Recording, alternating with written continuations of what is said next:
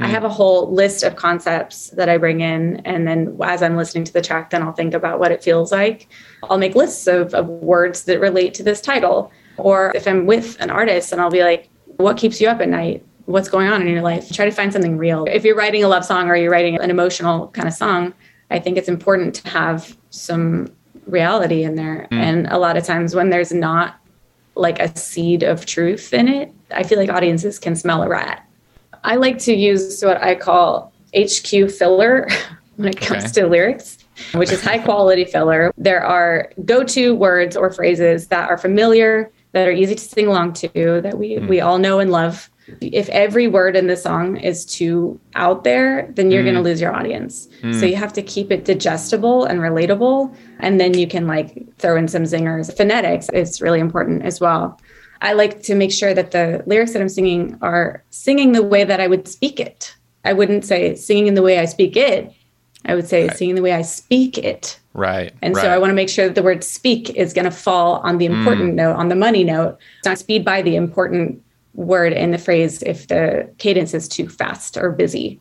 I've been doing a lot of kind of song doctoring recently, where an artist will bring me a song that's like mostly there, but not quite. And then I'll go through each line and make sure that it makes sense and that the tenses are correct, keeping the consistency of the story so that when you read it on paper, it's like, okay, I understand what's going on. And that's not to say that you can't like get poetic and kind of cryptic. There is a magic that comes to being able to sort of insert your own interpretation of what the artist is saying. But in pop music, it's important to clearly understand what the story is, especially if you have a great story. This episode is brought to you by DistroKid. DistroKid is a distribution service that can get your music into all the DSPs like Spotify, Apple Music, TikTok, Tidal, Instagram. Over 1 million artists have used DistroKid. I'm one of those artists. I've used DistroKid to get my music out, distribute some of my songs. As you know, as I look into all of these distribution services, I test them out. And DistroKid is great. They offer a ton of features, annual fee, unlimited uploads, and you keep 100% of your royalties. Check out distrokid.com.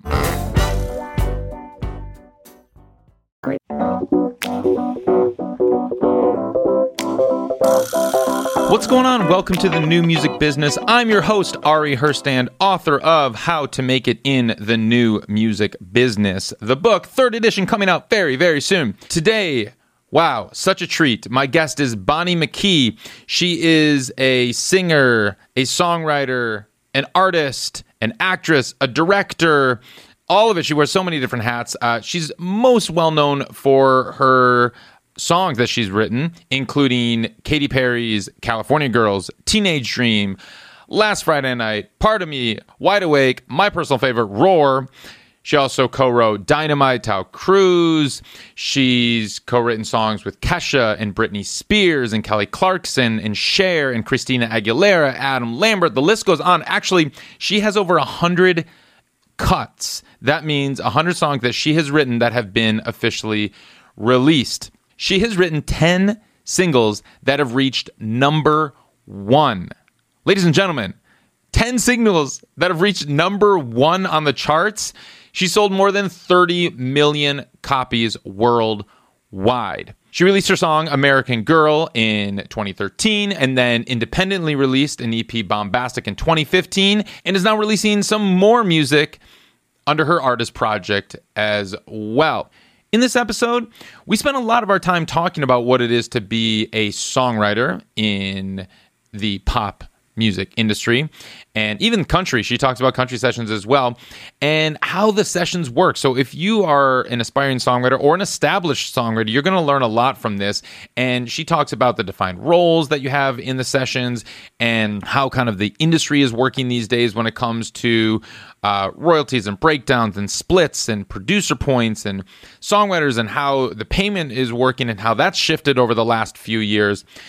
And how publishing deals work. So if you're interested in the songwriting industry whatsoever, this is definitely the episode for you. I know you're going to love this episode. Listen to the very end. She has an amazing answer to what it means to make it in the new music business.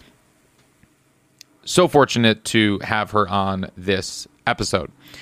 As always, please subscribe to the show, follow the show, like it, however you're listening to it right now. Just hit pause, hit that subscribe button, and give us a 5-star review on Spotify and Apple Podcasts. Those really help, and I love reading the reviews. If you're listening on YouTube, give a comment. I try to get back to everybody and all those comments. Find us on Instagram, TikTok, and Twitter at Ari's Take. Find McKee on TikTok. We talk a lot about her TikTok on this episode. Find her on TikTok and Instagram and everywhere else you can find music. You can find me at Ari Herstand on Instagram and Twitter. Visit aristake.com, get on that email list, and that's where you're going to get the most up-to-date information about the new music business. We send out regular emails there. Go to aristake.com, get on that email list. All right, let's kick into the show. Bonnie McKee, welcome to the show. Thanks for having me. So I think I'm catching you at an interesting time. I've been seeing that you've been going to film festivals. You're like a filmmaker now. You've been like, what is it? You've won over 50 awards on this, your first short film ever, and you've like from festivals all over the world. Talk about that a little bit. Yeah, it's insane. In quarantine, I was kind of sitting around and it felt like the music industry kind of shut down. I mean, I did a lot of Zoom sessions and stuff, but honestly, I was just a little bored. And I had always wanted to see if I could direct. You know, I have a heavy hand in my music videos and stuff, but I had never written a script and done the whole thing. So I just thought I'd experiment. First, it was supposed to be like like something for my acting reel, because I wanted to get back into that. And then I started writing a scene and was like, I don't know, I think this is kind of a standalone story. So I made a little short film, just a skeleton crew in my house and my boyfriend's house. And I had no idea what I was doing. There's a whole strategy to festival stuff. And I didn't know anything about it. And so I just submitted to every festival that seemed relevant and got into a lot of them. And I ended up winning 53 awards. So I'm very proud of that. Thank you. And, there's a lot of little ones. Thank you. There's a lot of like small kind of like hometown hero sort of festivals. But I did get into 4 Oscar qualifying festivals. Didn't win in any of those, which would have put me in the Oscar pool. But still very proud to have participated. That's great. And is this something that you're thinking of continuing to pursue in addition to songwriting? Are you veering? Are you straddling these lines? Are you leaning one way or the other? Yeah, I'm kind of straddling the line. I want to turn the short film into a series. It's just basically semi-autobiographical, of course, sensationalized a little bit about what it's like to be a woman and a recovering addict in the cutthroat music industry. So I would obviously write all of the music for that and hopefully star in it, but you never know. And I want to kind of combine my 2 loves of film and TV and music. Amazing. It's not surprising that the short film is winning all these awards. Just by looking at your TikTok, it's clear that you have a handle and a grasp on amazing short form storytelling. I especially like the hitchhiker one where you kidnapped some dude, a hitchhiker, and then you basically indoctrinated him into a cult with a blood oath, and you prevented him from escaping. And then in the end, not to give anything away, but you ate him. So it was fantastic. That was really well. Thank you so much. I had so much fun with that. Yeah, I'm really enjoying TikTok. I was really kind of late to the game, but I love it. I feel like it's such a brilliant tool for creators and musicians, especially. And I get to kind of flex my directorial muscles in a little teeny tiny way. But it's really fun, and I love to edit too. So it was fun. It's great. And it's also like we use it as kind of an educational platform. And so, I'll do educational videos for artists out there and just the general in the music industry. But I like how you kind of show you had some of these videos that I bet you didn't know I wrote these songs, and, cut to Katy Perry and cut to Kesha and cut to, Tower Cruise Dynamite and all of that. And it's fun. And that's it's still like the short form storytelling, because it's like the setup where people are scrolling. It's like, oh, wow, I learned something. This is actually really interesting. And then you kind of go down this rabbit hole, especially people that don't know much about the music industry. It's just like, wait a minute. This is the songwriter behind these songs. And what were some of the reactions that you got to some of those videos that kind of surprised you? It's funny. A lot of people don't realize that some of the big pop stars don't write their own songs. I mean, of course, I was lucky working with people like Katy and Kesha and Tayo. that they are amazing songwriters in their own right. And all of them have written for other artists as well. So it's really just like having another great co-writer in the room that I don't have to worry about pitching the song. I just know they're going to cut it, Sure. But yeah, there's a lot of talk about ghostwriting, which is really not a thing. We're all credited. All you have to do is go on Spotify and click the 3 little dots and look at the credits.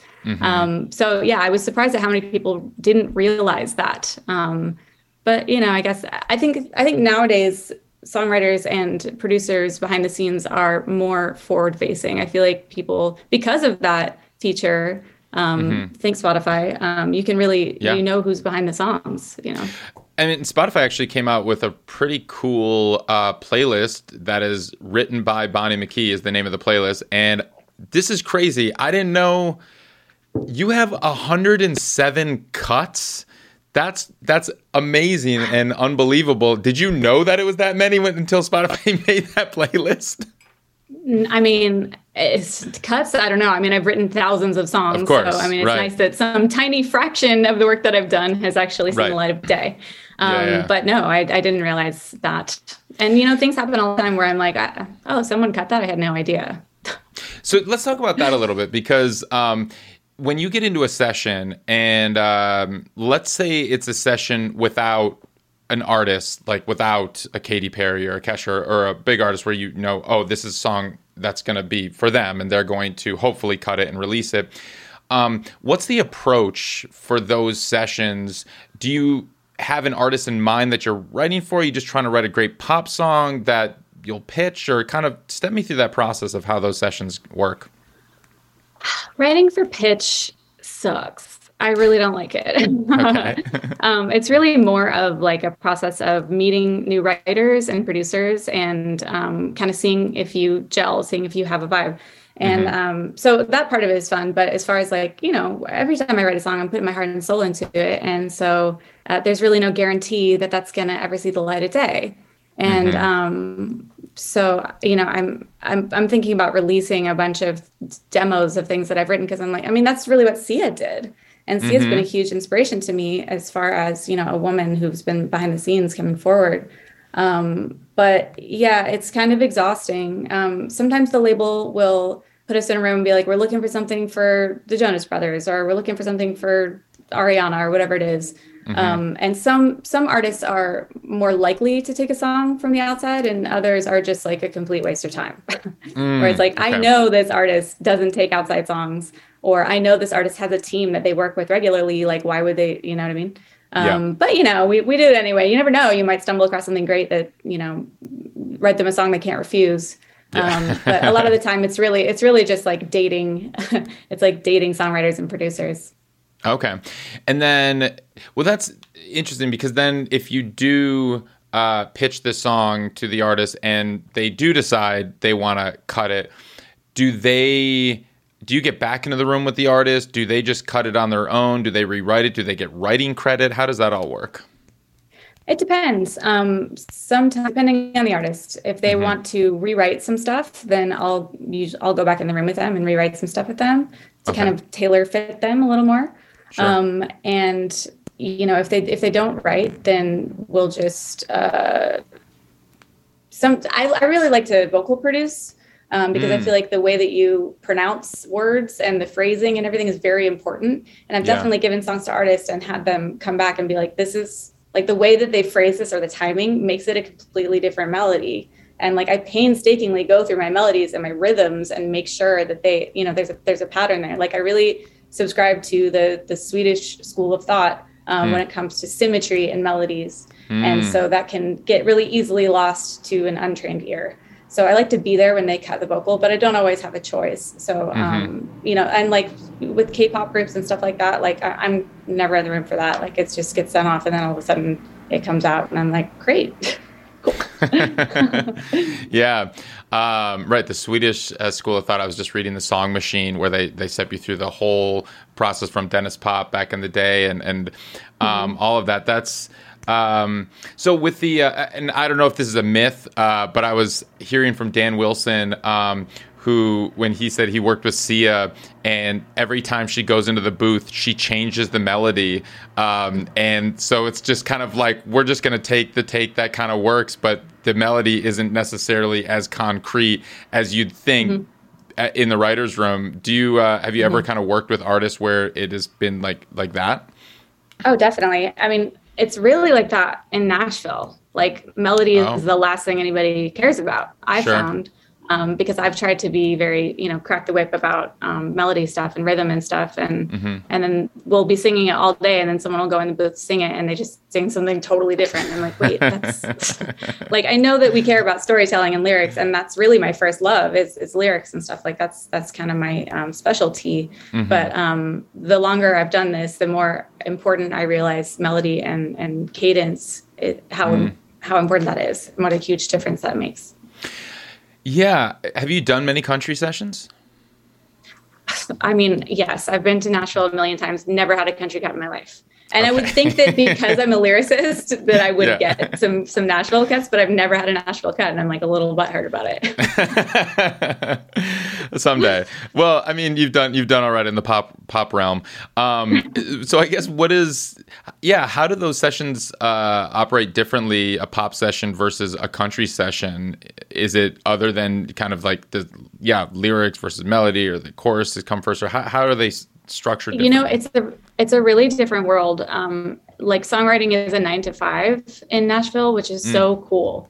Like everybody starts, well, I mean, not 9, but a lot of people start at 9, but I'm like, can we just like make it 10? Because that's like 9 is like the crack of dawn to me. Sure. But you start at 10, and usually people come in with concepts already ready to go. And also that genre is very specific and pretty limited in like what kinds of rhythms you can do, what kinds of words make sense and are actually going to get cut by a country artist. So it's a lot simpler. And also the writers in Nashville are incredible. Like I'm a lot of times the only lyricist in the room in pop sessions. And so it's kind of a heavy burden to bear. And so it's really lovely to be in a room with other writers who value storytelling as much as I do.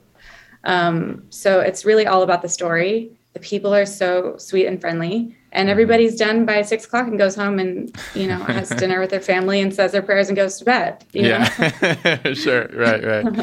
And now contrast that to an LA pop session. How do those work? Start time is usually 1 p.m., which is great because that means I get to have a life before my session. And, there's usually a track done or at least mapped out. Whereas in Nashville, it's like everyone brings an acoustic guitar and kind of figures it out as we go. And in pop music, because like the track is so much more important in the genre, there's like usually a folder of vibes ready to go. And then I do what they call top line, which is the melody and the lyric. And so I'll listen to a track and see, does it feel happy? Does it feel sad? Is it party time? And try to figure out, a title that matches the sound and the vibe of the track. Sometimes we start from scratch. It's just usually it takes longer.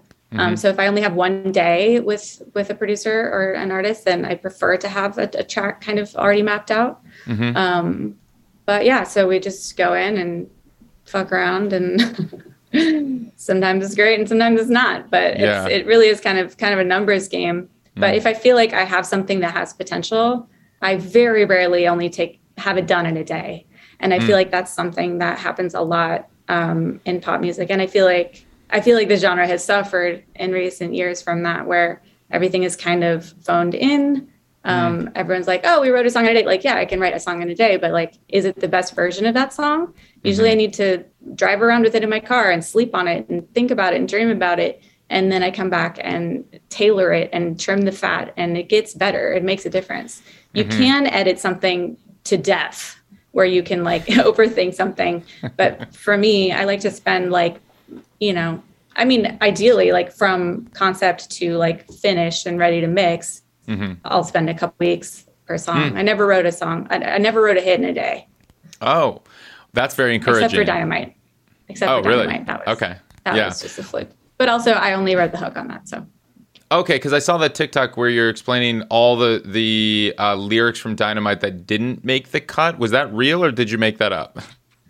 No, it's all real. It's real. Okay. all of the TikToks that I do doing alternative lyrics, are from my original notebooks. And I've had people ask me like, oh, did you just like rewrite that? Like, no, I nobody got time for that. I have like several bins of notebooks. And so I go through and try to find them. And there's a few hits that I've written that I just like can't find it. I'm sure it's in there somewhere. Sure. So I've been like painstakingly like labeling them since I started doing the TikTok. So it's easier for me to just find it and do it. Nice. But yeah, it's all real. That's fun. That's great. So are there defined roles when you get into a session? Like you said, you're a top liner, you're the lyricist, and then is there a driver, a producer in there? And then sometimes the artist would be in there. Do you know the defined roles when you get into a room? Yeah, I usually, that's what publishers are supposed to be for, where they sort of curate the room for you, where it's like, okay, we've got a great lyricist, we've got a great melody person, and we've got a great producer. But I've definitely been put in rooms where it's like, oh, like we both, like there's not a producer in the room, and they were like, what do we do? What are we supposed to do?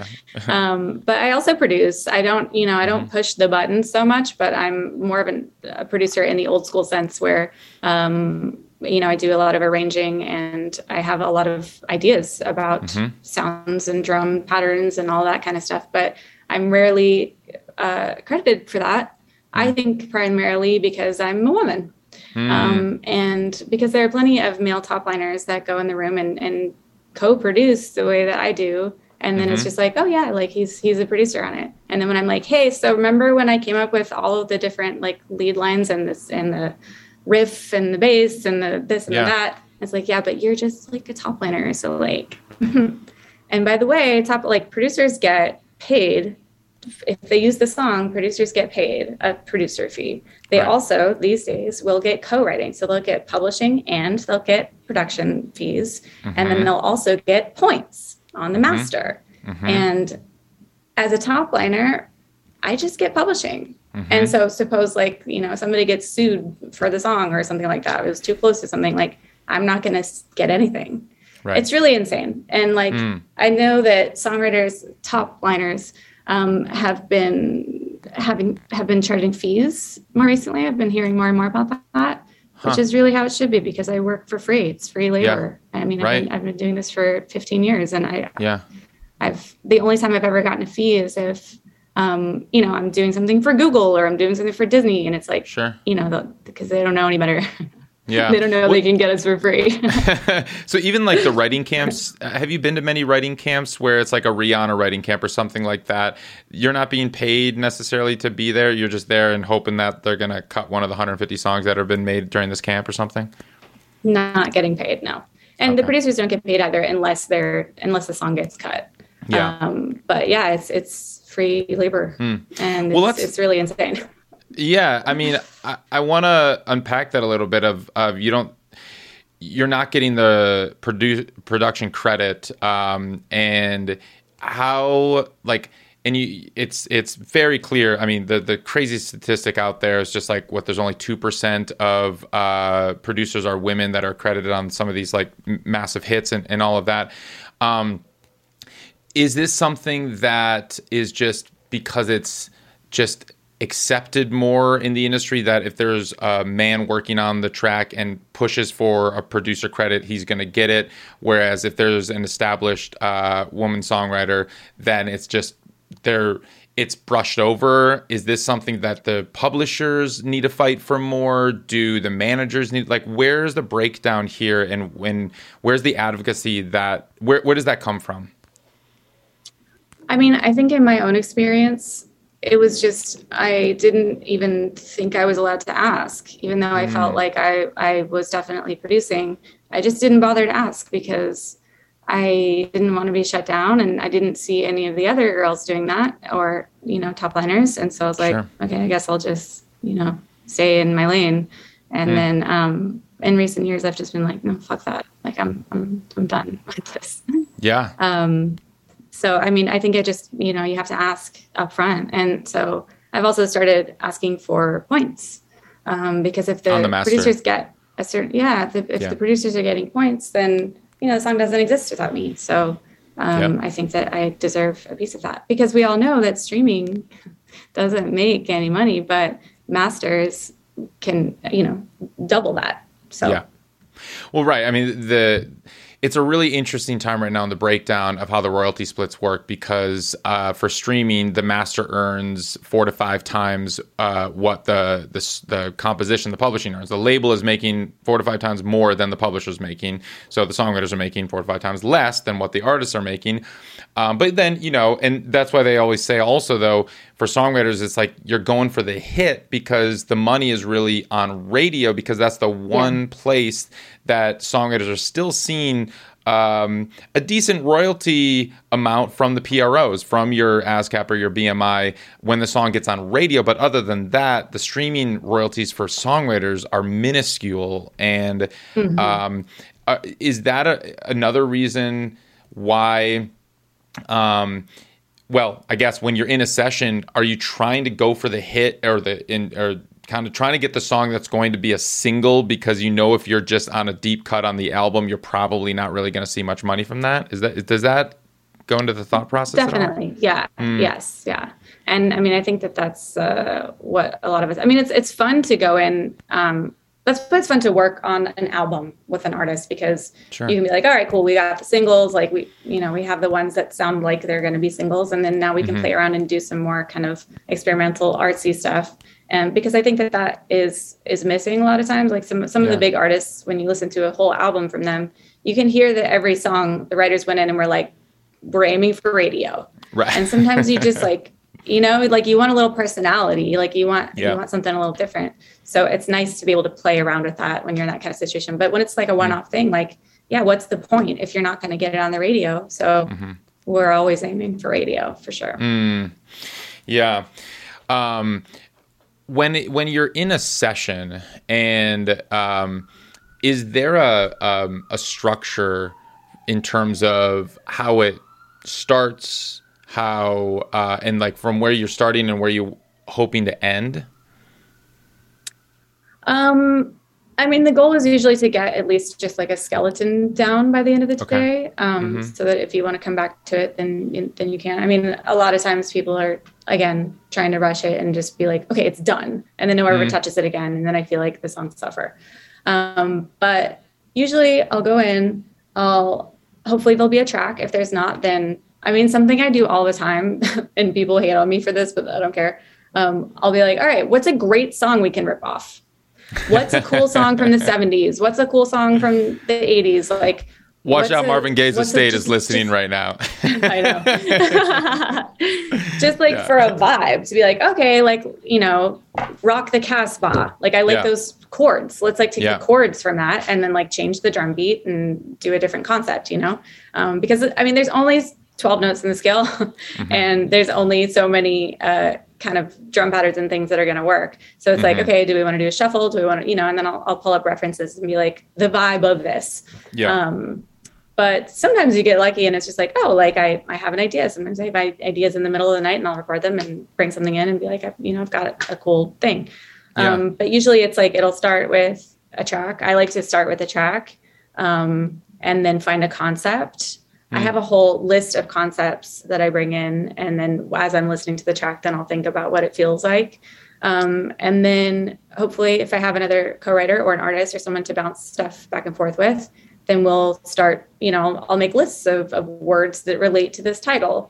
Or if I'm with an artist and I'll be like, what keeps you up at night? What's going on in your life? Like and try to find something real, because that's the other thing I feel like, if you're not doing straight up party music, which is great and one of my favorite genres of pop, if you're writing a love song or you're writing an emotional kind of song, I think it's important to have some reality in there. And a lot of times when there's not like a seed of truth in it, I feel like audiences can smell a rat.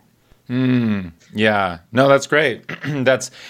Man, that must be such a tough line to toe, because it's like, how do you be authentic and you're writing pop, but not, make it relatable, universal, so the masses can understand and relate to it, but also be authentic and authentic to that artist. Like, how do you straddle that line, especially with the artists that you work with?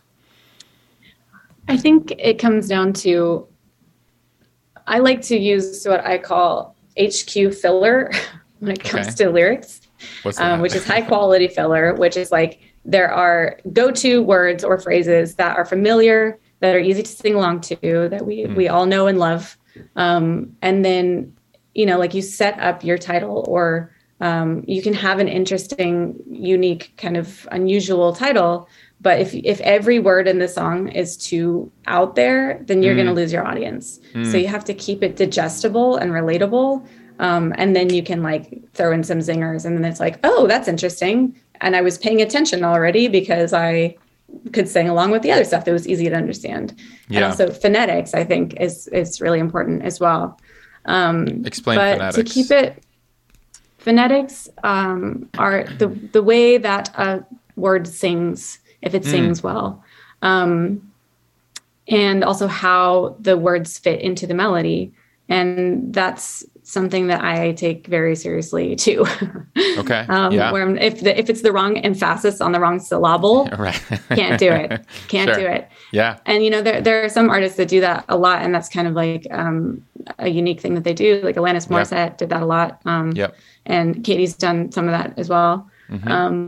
But it drives me crazy personally. And so I like to make sure that the lyrics that I'm singing are singing the way that I would speak it.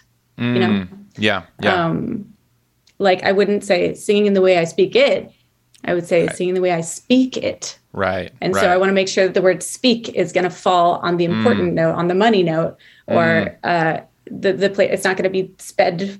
You're not going to speed by the important word in the phrase if the cadence is too fast or busy. Sure. So that is important. And so a lot of times I've been doing a lot of kind of song doctoring recently, which I really enjoy, where an artist will bring me a song that's like mostly there, but not quite. And then I'll go through each line and make sure that the emphasis is on the right syllable and that phonetically everything is gelling and that it makes sense, and that the tenses are correct. If you're talking about, who you're talking to, is it a you? And then you refer to it as him, like keeping the consistency of the story so that when you read it on paper, it's like, okay, I understand what's going on. And that's not to say that you can't like get poetic and kind of cryptic. I love stuff like that. Like I grew up listening to Fiona Apple, who is one of the most cryptic lyricists ever. Yep. But there is a magic that comes to being able to sort of insert your own interpretation of what the artist is saying. But in pop music, I think it's important to clearly understand what the story is, especially if you have a great story to tell. Yeah. You bring up song doctrine, which I get this question a lot. How does it work when an artist or someone brings you a song and you're doctoring it up? Is that how does the business side of that work? Is it they bring you the song, it's like, okay, well, now I'm touching the song, so we're splitting this equally, or do they pay you a flat fee and to kind of for your time to do it, or how does that work? Usually I'll just, it depends on how much I change it. If I'm just like, this chorus doesn't work, and then I change the chorus, then I'm going to get a bigger percentage. But if I'm just like changing a word here and there, then it would be less. And I try to be fair. I don't have like a flat, percentage that I'll take for rewrites. Gotcha. I like to be fair to the artist because I'm an artist myself, and I would be really annoyed if someone came in and changed 3 words and was like, give me half the song. Right. So that makes sense. Real quick, I want to let you know about DistroKid. Well, I'm sure you already know about DistroKid, but they are partners with Ari's Take, and they are a great company that can help get your music distributed to Spotify, Apple Music, TikTok, Tidal, Instagram, all of that. Over 1 million artists use DistroKid. I'm one of those artists. I have distributed some of my music in the past. And something I appreciate about DistroKid as not just an artist, but someone who studies this space is they have been one of the most innovative companies over the last 10 years. They came in and completely changed the game. One of the first companies offering unlimited uploads, and now most of the other distributors have had to change their policies to kind of copy and follow suit what DistroKid was doing, and the industry had changed, of course. DistroKid doesn't keep a commission. That means you keep 100% of your royalties and earnings from the DSPs. They also offer payment splitting. They call it splits, something that for me at this point is a deal breaker. I don't want to have to cut checks to all my collaborators and the producers and everybody else that is owed royalties and owed splits from my earnings. DistroKid will cut those checks directly. You can get them to your collaborators to sign up, and then DistroKid will cut all the checks to all your collaborators. And they were one of the first to offer that of the DIY self-service distributors. DistroKid continues to innovate. Check them out. If you need to get your music out there, distrokid.com. So speaking of the artist, have you run into an instance where an artist or their manager essentially comes to you saying, we want to cut your song and we want our artist to get a percentage of writing of the publishing, even though they didn't have a hand in writing the song? Have you run into that? I personally have not, just because I'm often paired with artists who write. Yeah. But I know that happens, and I've heard that happens with a lot of big artists. Yeah. And it's annoying because like the artist is going to get money from touring, from merch, from whatever appearances. Right. So like they're already going to get paid on the song, and like the songwriters get so little that I don't really think it's fair. But I understand like for optics. And so if an artist were to be like, hey, I want a piece of the song, I'd be like, oh, sure, we'll put your name on it, but like you're getting 5%, like, you know? Yeah. Like if you really were not in the room. But then there's some artists that come in and like their delivery and their ad libs, like if they're like a singer, and that kind of changes what the makeup of the song is. Sure. Then I think it's like a case by case basis, I'd say. Sure. Yeah, I know that, Emily Warren and Justin Tranter and Ross Golan, they started this thing called the Pact last year, which basically they signed this petition essentially just saying that we're no longer going to give up writing credit to artists, because apparently it was happening a lot. And some songwriting managers are speaking out against that as well, saying that a big artist will come in and demand 20% of the publishing, even though they didn't have a hand in writing it. So that's an interesting, I didn't know that it was that prevalent, but it's nice to hear that doesn't happen as much with you, because you're typically in the room with the artists who are also writing the song. Mm-hmm. Yeah. Oh, yeah, go ahead. What are you saying? Oh. Yeah, I mean, yes, I love Justin and Ross and Emily. I have so much respect for them, and I totally agree with them. I think it's just something that I haven't had to deal with that much. Like, if Beyonce comes in and wants to take a percentage, it's hard to say no to. Yeah. So I understand why that would be like frustrating, because I mean, I don't know if Beyonce does that or not. I'm not trying to. I know. I don't know. Talk to me about, if you could go back and step me through how Roar came to be. Katy Perry's Roar. It's my favorite pop song of the last decade. It's like one of the most incredible songs ever written. Thank you. Tell me how that song came to be. I heard that, and it's like, I'm not, just full transparency, full disclosure, like, I'm not really a huge pop fan. Like, I don't turn on pop. I don't really listen to pop as frequently as, my friends and family do.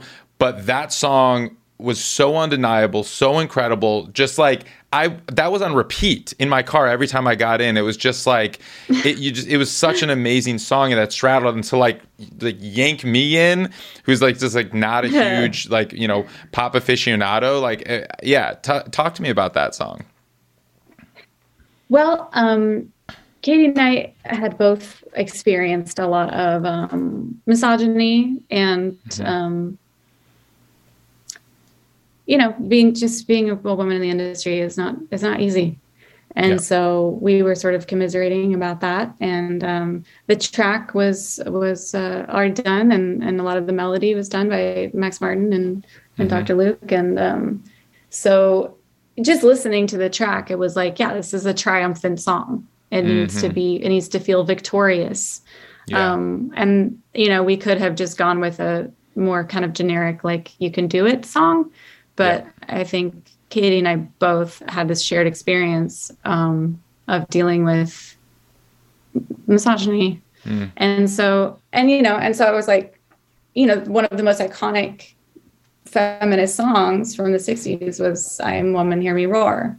Yeah. And so that was obviously the inspiration, and just the word roar paints so many pictures in my head. When I hear the word roar, I think of tigers, I think of the jungle, I think of like Tarzan and, and it really like is a movie just in a word, So I really love a colorful, splashy title, because then there's just like a whole vocabulary that goes along with that one word. Yeah. It's like a theme party, Yeah.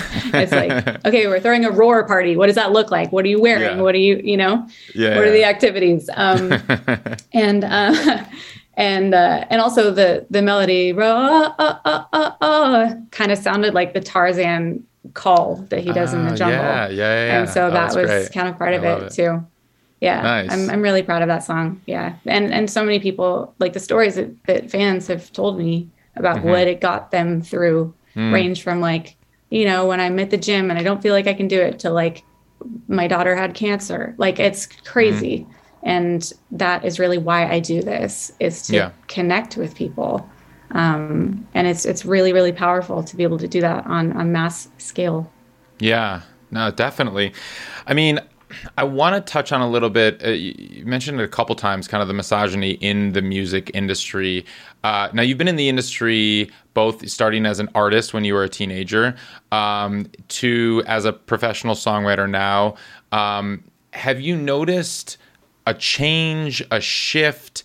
Is it still as prevalent as ever, but masked in a different way, like the not giving you credit where your credit is due and deserved? Talk about kind of how it's come in your experiences in that, from like getting started until now, and is there and also like speak to the women that are listening to this and that are kind of getting started in the industry. I do think that there has been a shift, and especially in the rooms with my collaborators, because I work a lot with men whom I love and who are very supportive. And so a lot of producers are now offering points or sharing points or recognizing what it means to contribute to a track. Not all of them, but it's a lot better. And also I think that with the Me Too movement, I think that on the business side of things, that a lot of executives are running scared. And so people are a little more careful about how they talk to you and how they treat you. So yeah, I do think that it has gotten better thanks to the Me Too movement. And also I think people are just, I don't know, I feel like there's been sort of a movement as far as just empathy in the creative world. I feel like everyone's in it together. It's gotten so gnarly with the streaming, and nobody's making the money that they were 10 years ago. And so I think that, I don't know, I've seen a shift for sure.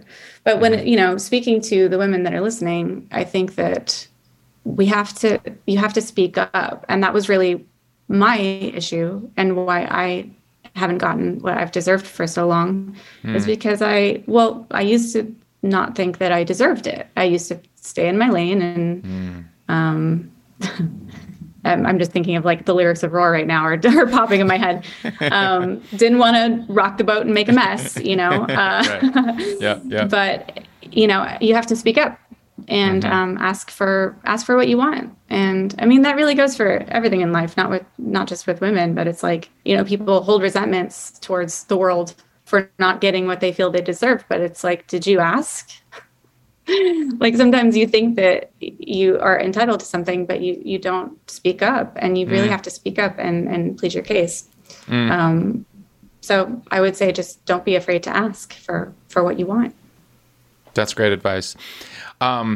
A little bit more broad, speaking to kind of the aspiring professional songwriters who maybe want to do what you do, but don't know how to get started or how to get their foot in the door. What is some advice you would offer to them? I get asked this question a lot, and it's hard for me to answer because my story is so unconventional, and also 20 years in the making. So things are very different now than they used to be. Sure. But I think, publishers are always looking for new talent to exploit. And so they do check their DMs, and they are watching online. So I think that, the social media is the window to the world. That's how you reach people now. And as much as we all want to think that's not the case, that's just the facts. So I think having a social presence and posting your work, and going to, if you're in LA or New York or places where these things happen, going to events, it's really hard to do if you're not in LA or New York or Nashville.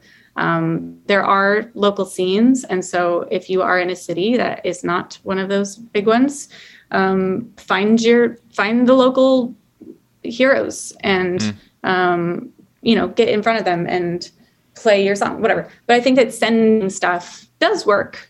And also figuring out artists that, if you want to be a writer, artists that are kind of in your wheelhouse, looking at the credits, seeing who they're working with, seeing who they're distributing through, seeing who their publishers are, and then getting on their radar. I know it like sounds impossible, but like I've met all kinds of people online and gotten all kinds of connections through social media. So I think that is worth exploring. And sometimes it's hard to get a publishing deal if you're not there yet. And so I think collaborating is also very important. That was a tough lesson that I had to learn early on, because I started out writing by myself. And I was very protective and I was very precious. I was also an artist, but, getting into co-writing was painful. Because it means that you have to kill your darlings, meaning you have something that you love and someone in the room is like, and then you have to be like, oh, how dare you? So it's really like kind of an ego death. Learning how to collaborate is very important. And the more you collaborate, the more you learn. And also having another writer on a song means that there's two brains that are invested in getting it home. So don't be afraid to collaborate. Don't be an egomaniac about your art. Do what's best for the art. That is like always my mantra, because there's plenty of things that I'm like, oh, I like my idea better, but I can see why this is better. This is going to work. So I think collaboration is really important as well. Amazing. That was fantastic. So helpful. So you're releasing new music, and this is your artist project, Bonnie McKee, right? This is the new music under your name as the artist. Yeah, funny story. It's not actually new. I made an album back in the day when I released American Girl, and the years kept passing and I was like, nobody wants this. And then honestly, when I got on TikTok and started posting about other stuff, like no mention of even my artist stuff yet, everyone's like, where's Slay? Where's Forever 21? Where are these songs? Yeah. And it's like given me this new breath of fresh air and hope that I'm like, well, damn, like all this time later, if you still want it, you got it. Like I would be happy to give that to you.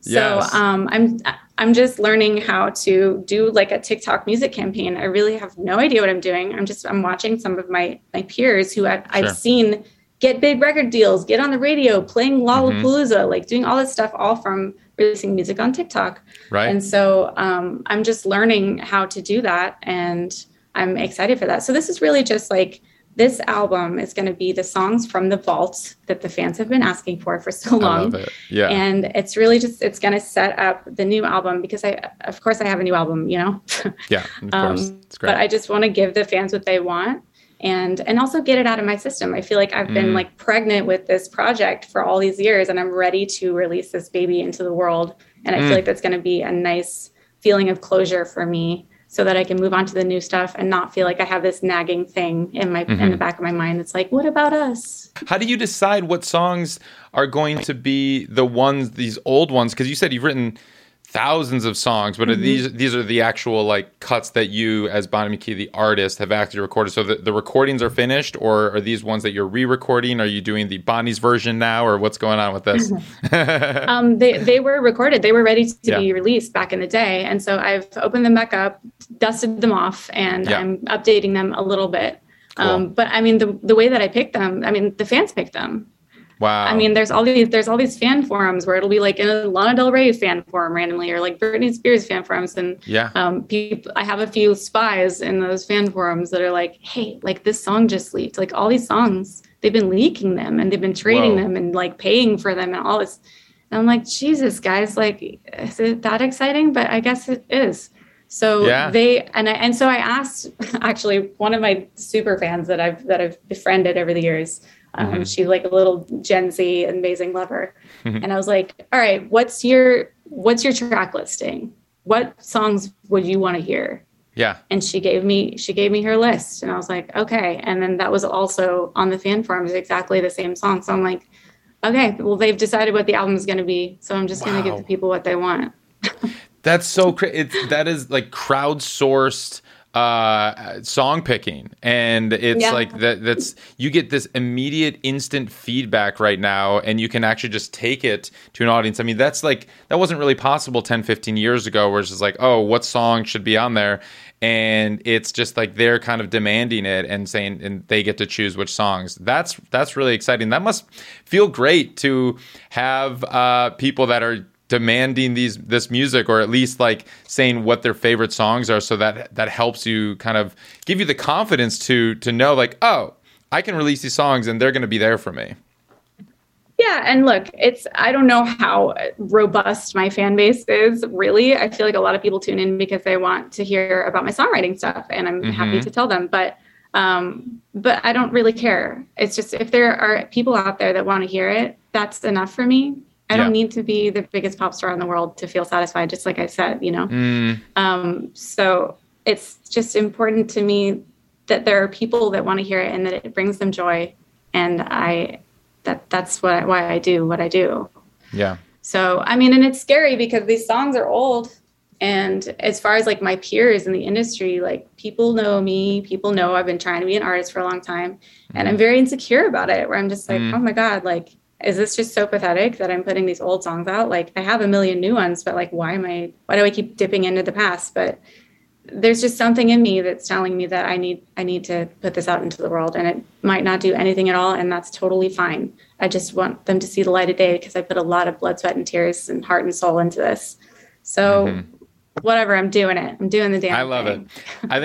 It's, it's, I think we can all relate to that, as having these old songs that we really connect with, and sometimes they just need a release, and it just to kind of move on. I mean, I wrote, a breakup album from a partner I was with for 11 years, and it was like, I didn't really care what this did for anyone else. I literally needed to release it to release myself emotionally from that time period of my life. And it's just like, I have to put this out. I have to put this album out because I need to end that chapter of my life, and I need to move forward. And I can't move forward sitting with all these songs. And so as long as I can get them out, then I can move forward. And it was cathartic for me. It was a truest sense of the word release that I've ever experienced in my life. Yes. Yeah. Exactly. That's exactly why I want to do it too.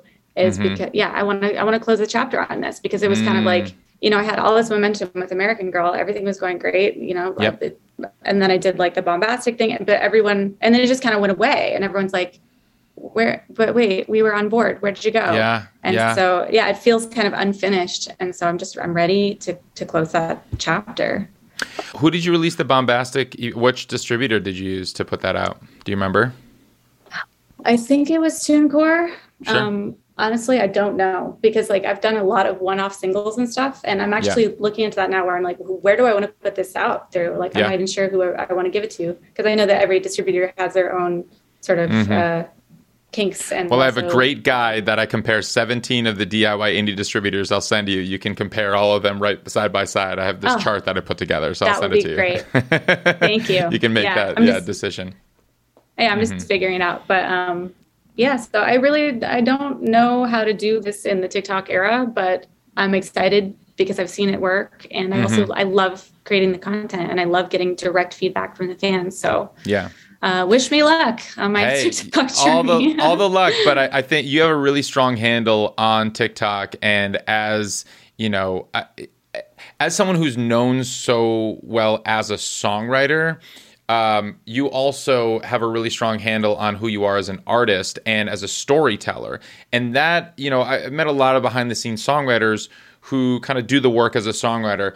But that's what I think is one of the most interesting things about you, is like you have defined yourself as an artist in the truest sense that is, not just as in just like, this is the album cycle and this is my character that I'm embodying for this, but it comes across your personality and all of that within all of the videos that you create. And that's why why we started there is why it made a lot of sense to me that you now are kind of dipping your toes into directing and writing and acting in this film realm, because you're a storyteller, whether it's through your songwriting or your TikToks or now this short film, but you're a storyteller from your perspective, which is unique, and that's, it makes you're a songwriter and a storyteller and an artist that I see a through line through everything. So it's like knowing the Bonnie McKee songs that are out there, whether they're Katy Perry or Tao Cruz or Kesha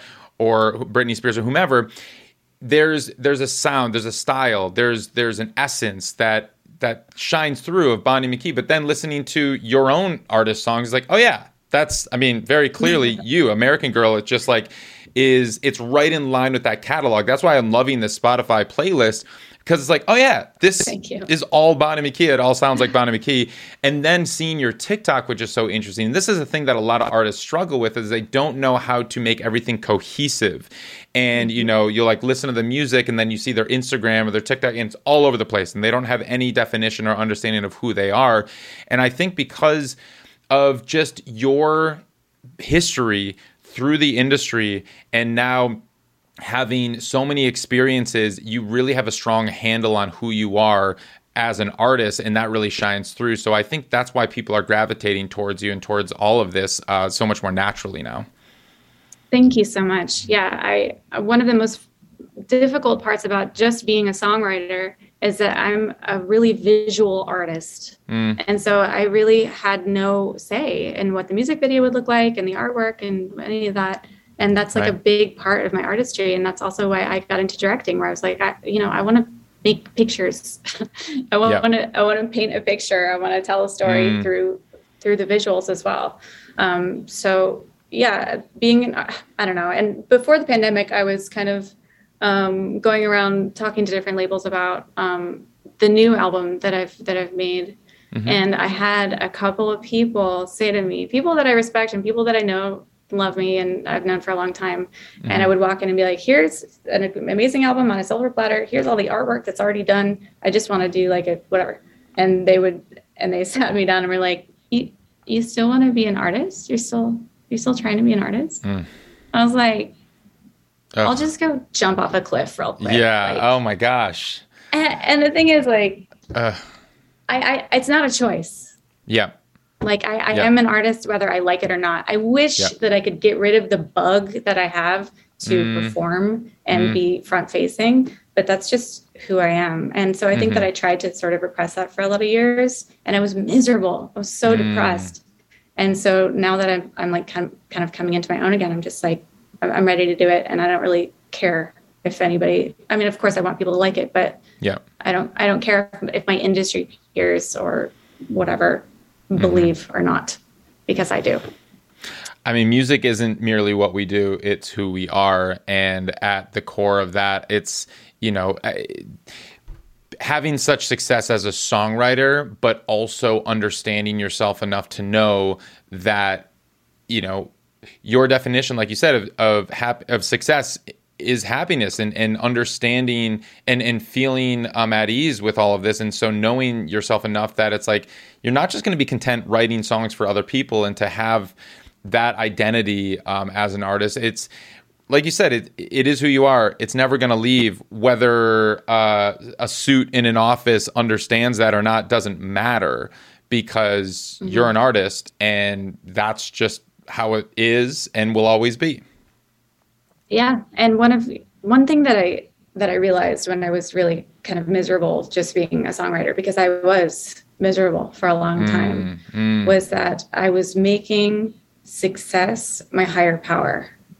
And that is a really dangerous place to be, because I have no control over whether something is successful. I have no control over whether the industry wants me or the fans react. That's out of my hands. So the most important thing to me and being successful in the new music industry is enjoying the process and not getting caught up in the results, and not being devastated if everything doesn't go my way, because that's out of my hands. Woo! That's I just went to church. That's great. That was fantastic. Well, Bonnie, this has been incredible. It's so helpful. And I know the songwriters that are listening to this are just so grateful for your wisdom and for dropping so many gems that you have. I have one final question that I ask everyone who comes on the show, and that is, what does it mean to you to make it in the new music business? What it means to me to make it in the new music business is I just want to enjoy myself. I want to find joy in my work. And I think that is more available to me now than it ever was, because through social media and TikTok and things like that, all the tools that I have at my disposal, I have a direct line to my audience, and that makes me happy. So I would say that my idea of winning is just being able to enjoy myself and staying out of the rat race. Bonnie McKee, thank you so much. That's great. Thank you.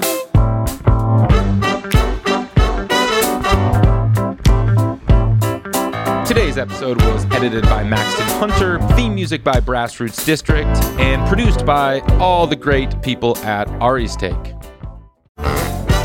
This episode is brought to you by DistroKid. DistroKid is a distribution service that can get your music into all the DSPs like Spotify, Apple Music, TikTok, Tidal, Instagram. Over 1 million artists have used DistroKid. I'm one of those artists. I've used DistroKid to get my music out, distribute some of my songs. As you know, as I look into all of these distribution services, I test them out. And DistroKid is great. They offer a ton of features, annual fee, unlimited uploads, and you keep 100% of your royalties. Check out distrokid.com.